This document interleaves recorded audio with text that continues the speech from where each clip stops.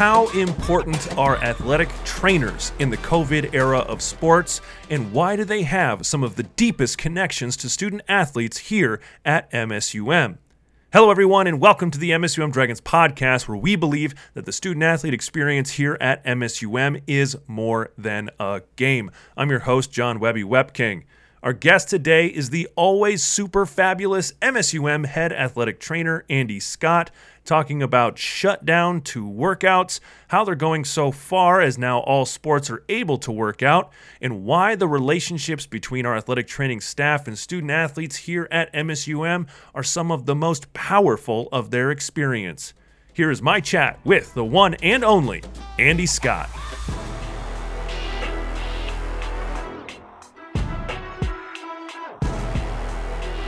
Andy Scott, welcome to the MSUM Dragons podcast. How are you doing today? I'm great. How are you doing today, Webby? I'm doing super fabulous, as someone always says to me in the hallways. Nice. So this is our podcast where we talk about the student-athlete experience and a little bit more about the things that are outside the game.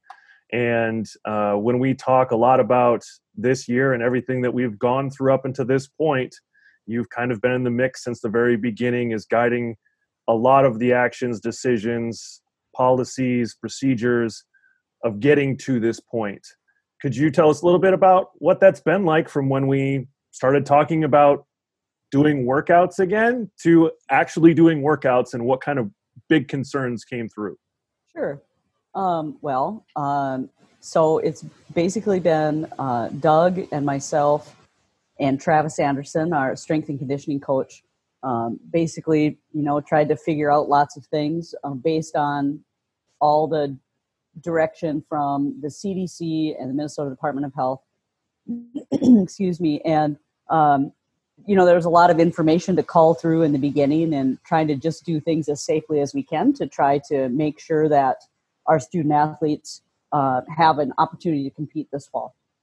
And so going through all the information and requesting information from other schools that opened up before we did, and basically taking those plans, kind of putting them together using the ideas that were best for us, and then adding some tweaks, that would be particular to our building and to our strength and conditioning facility and our, outdoor facilities to try and get everybody to be able to work out safely.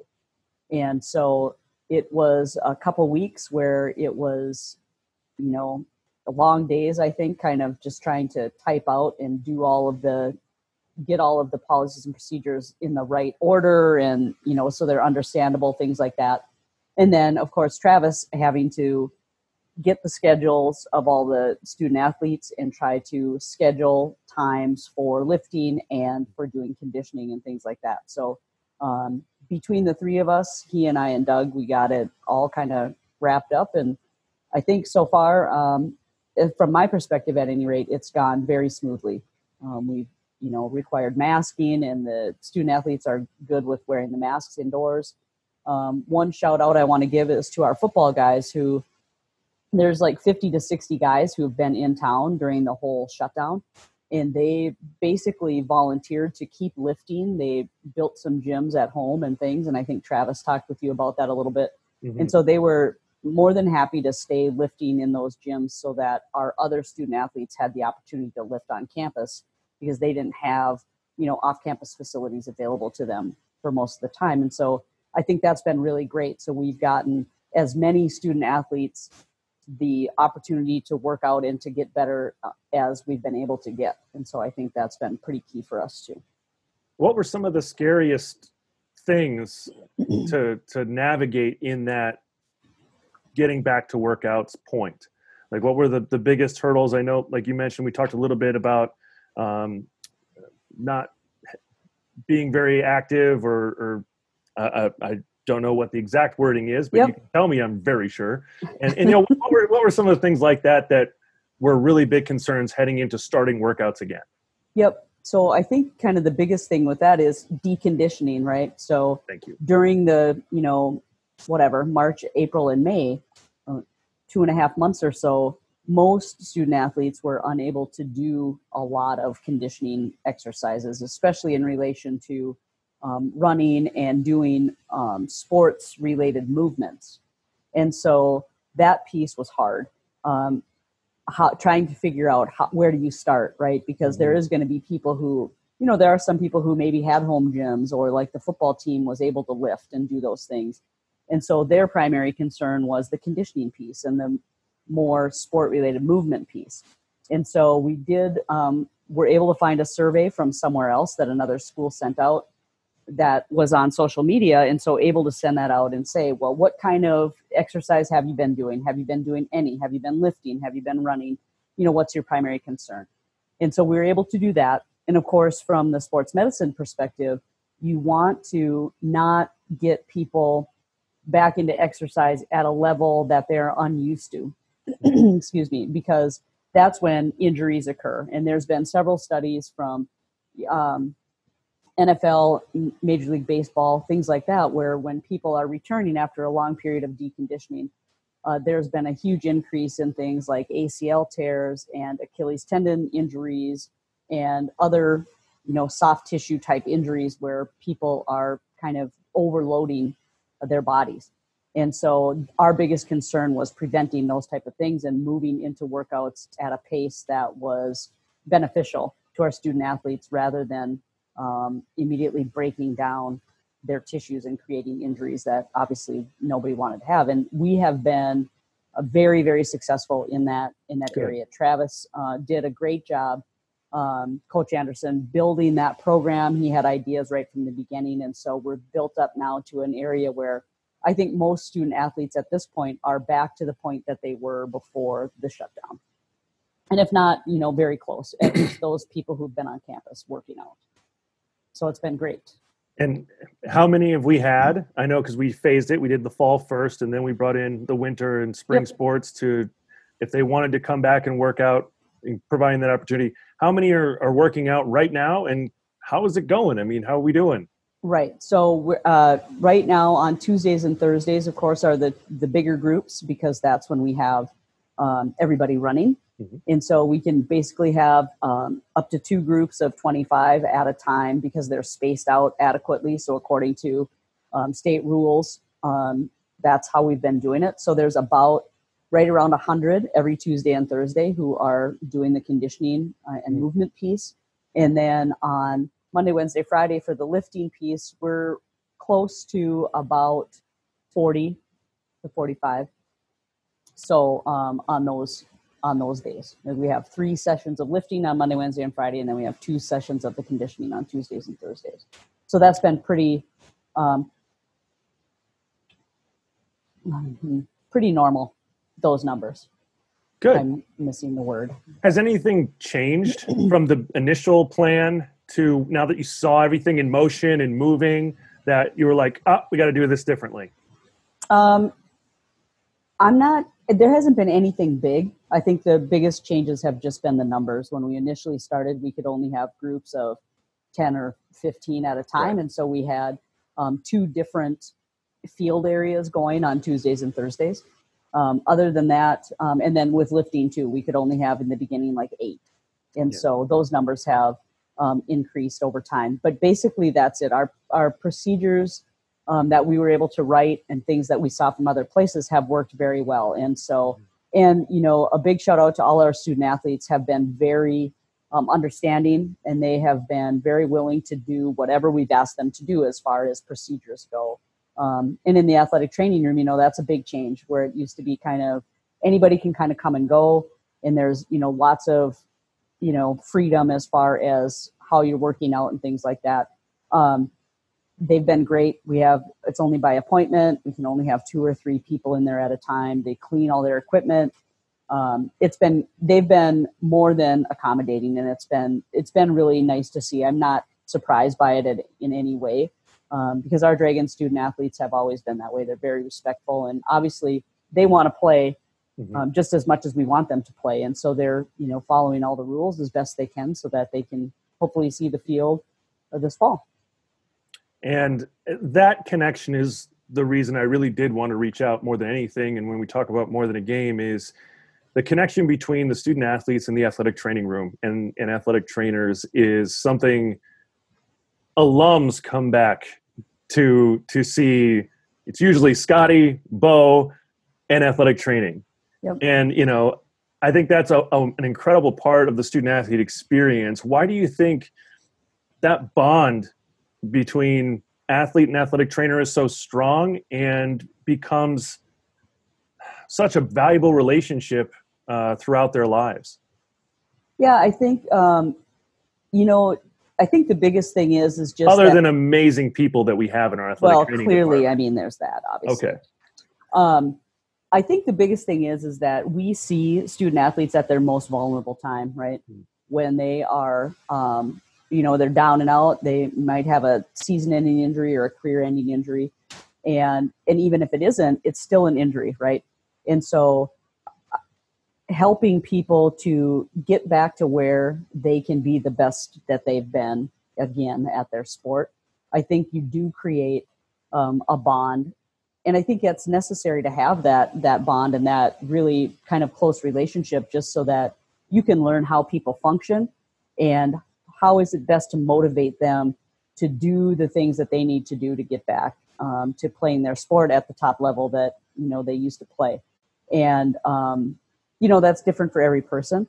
And that's kind of, a thing that athletic trainers learn too as you go. And I'm sure, coaches are no different.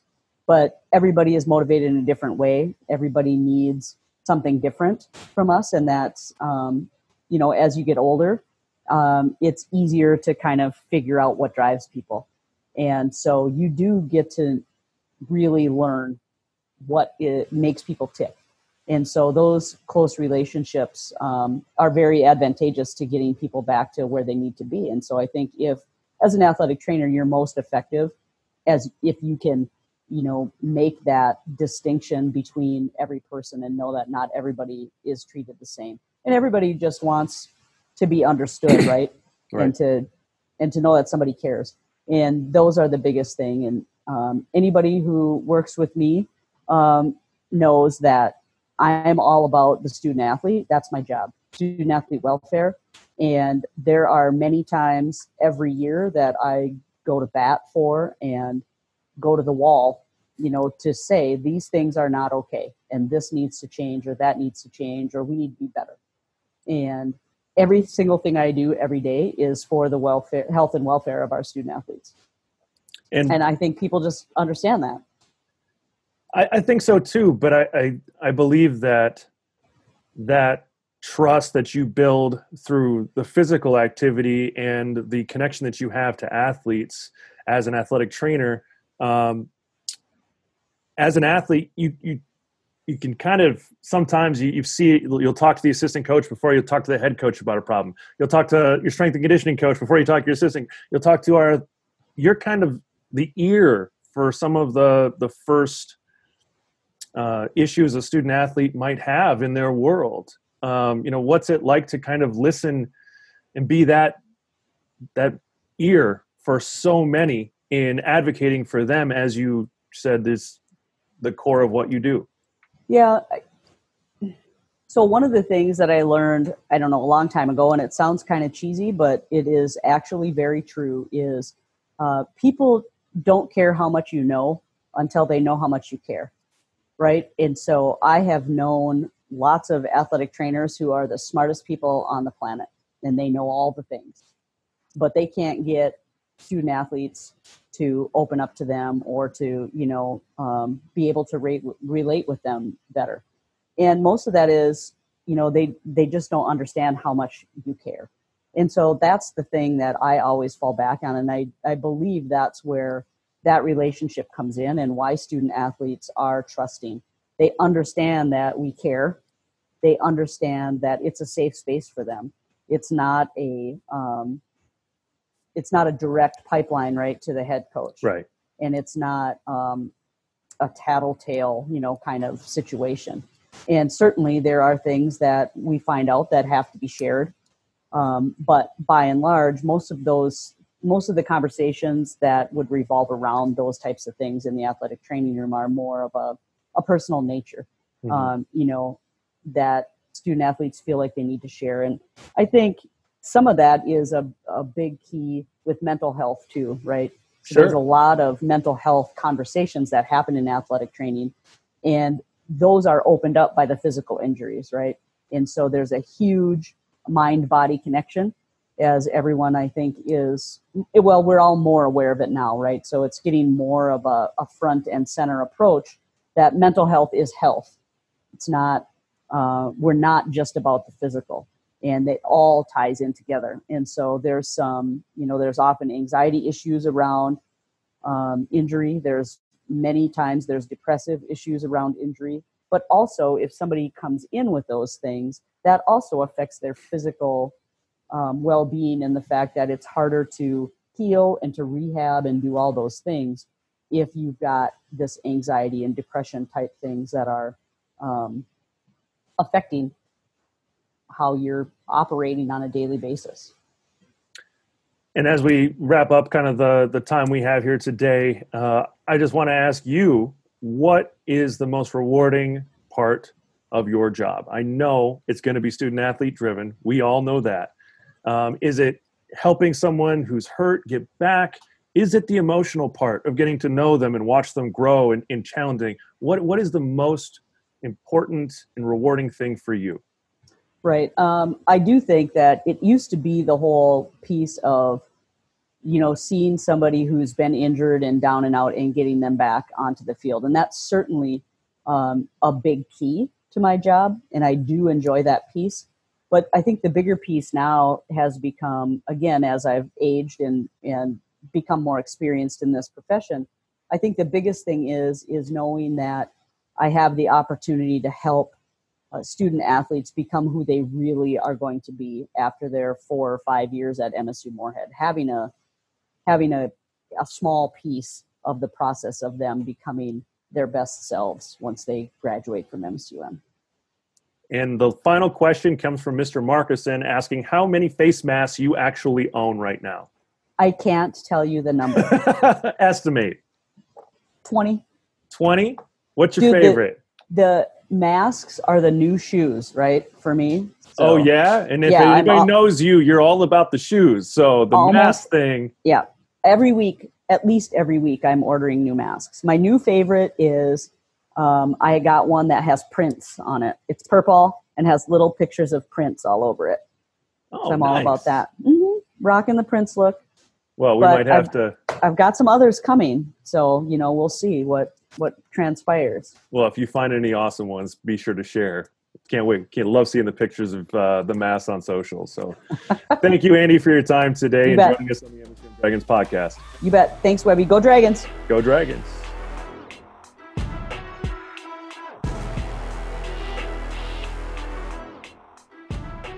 Thank you again, Andy, for joining us on the podcast and for all of your hard work and, for that matter, all of the athletic training staff here at MSUM, a truly special group who keeps us in the game of sports and in life. An outsider might have labeled the work of an athletic trainer to be all about bones and muscles, but athletes know them as invaluable counselors too, and now leaders on the biggest thing to hit sports probably ever. We listen to them and their guidance in this time because they've always listened to us. And I, for one, am very grateful for how much they sacrifice so that we can compete, watch, and call this life-transforming industry our purpose.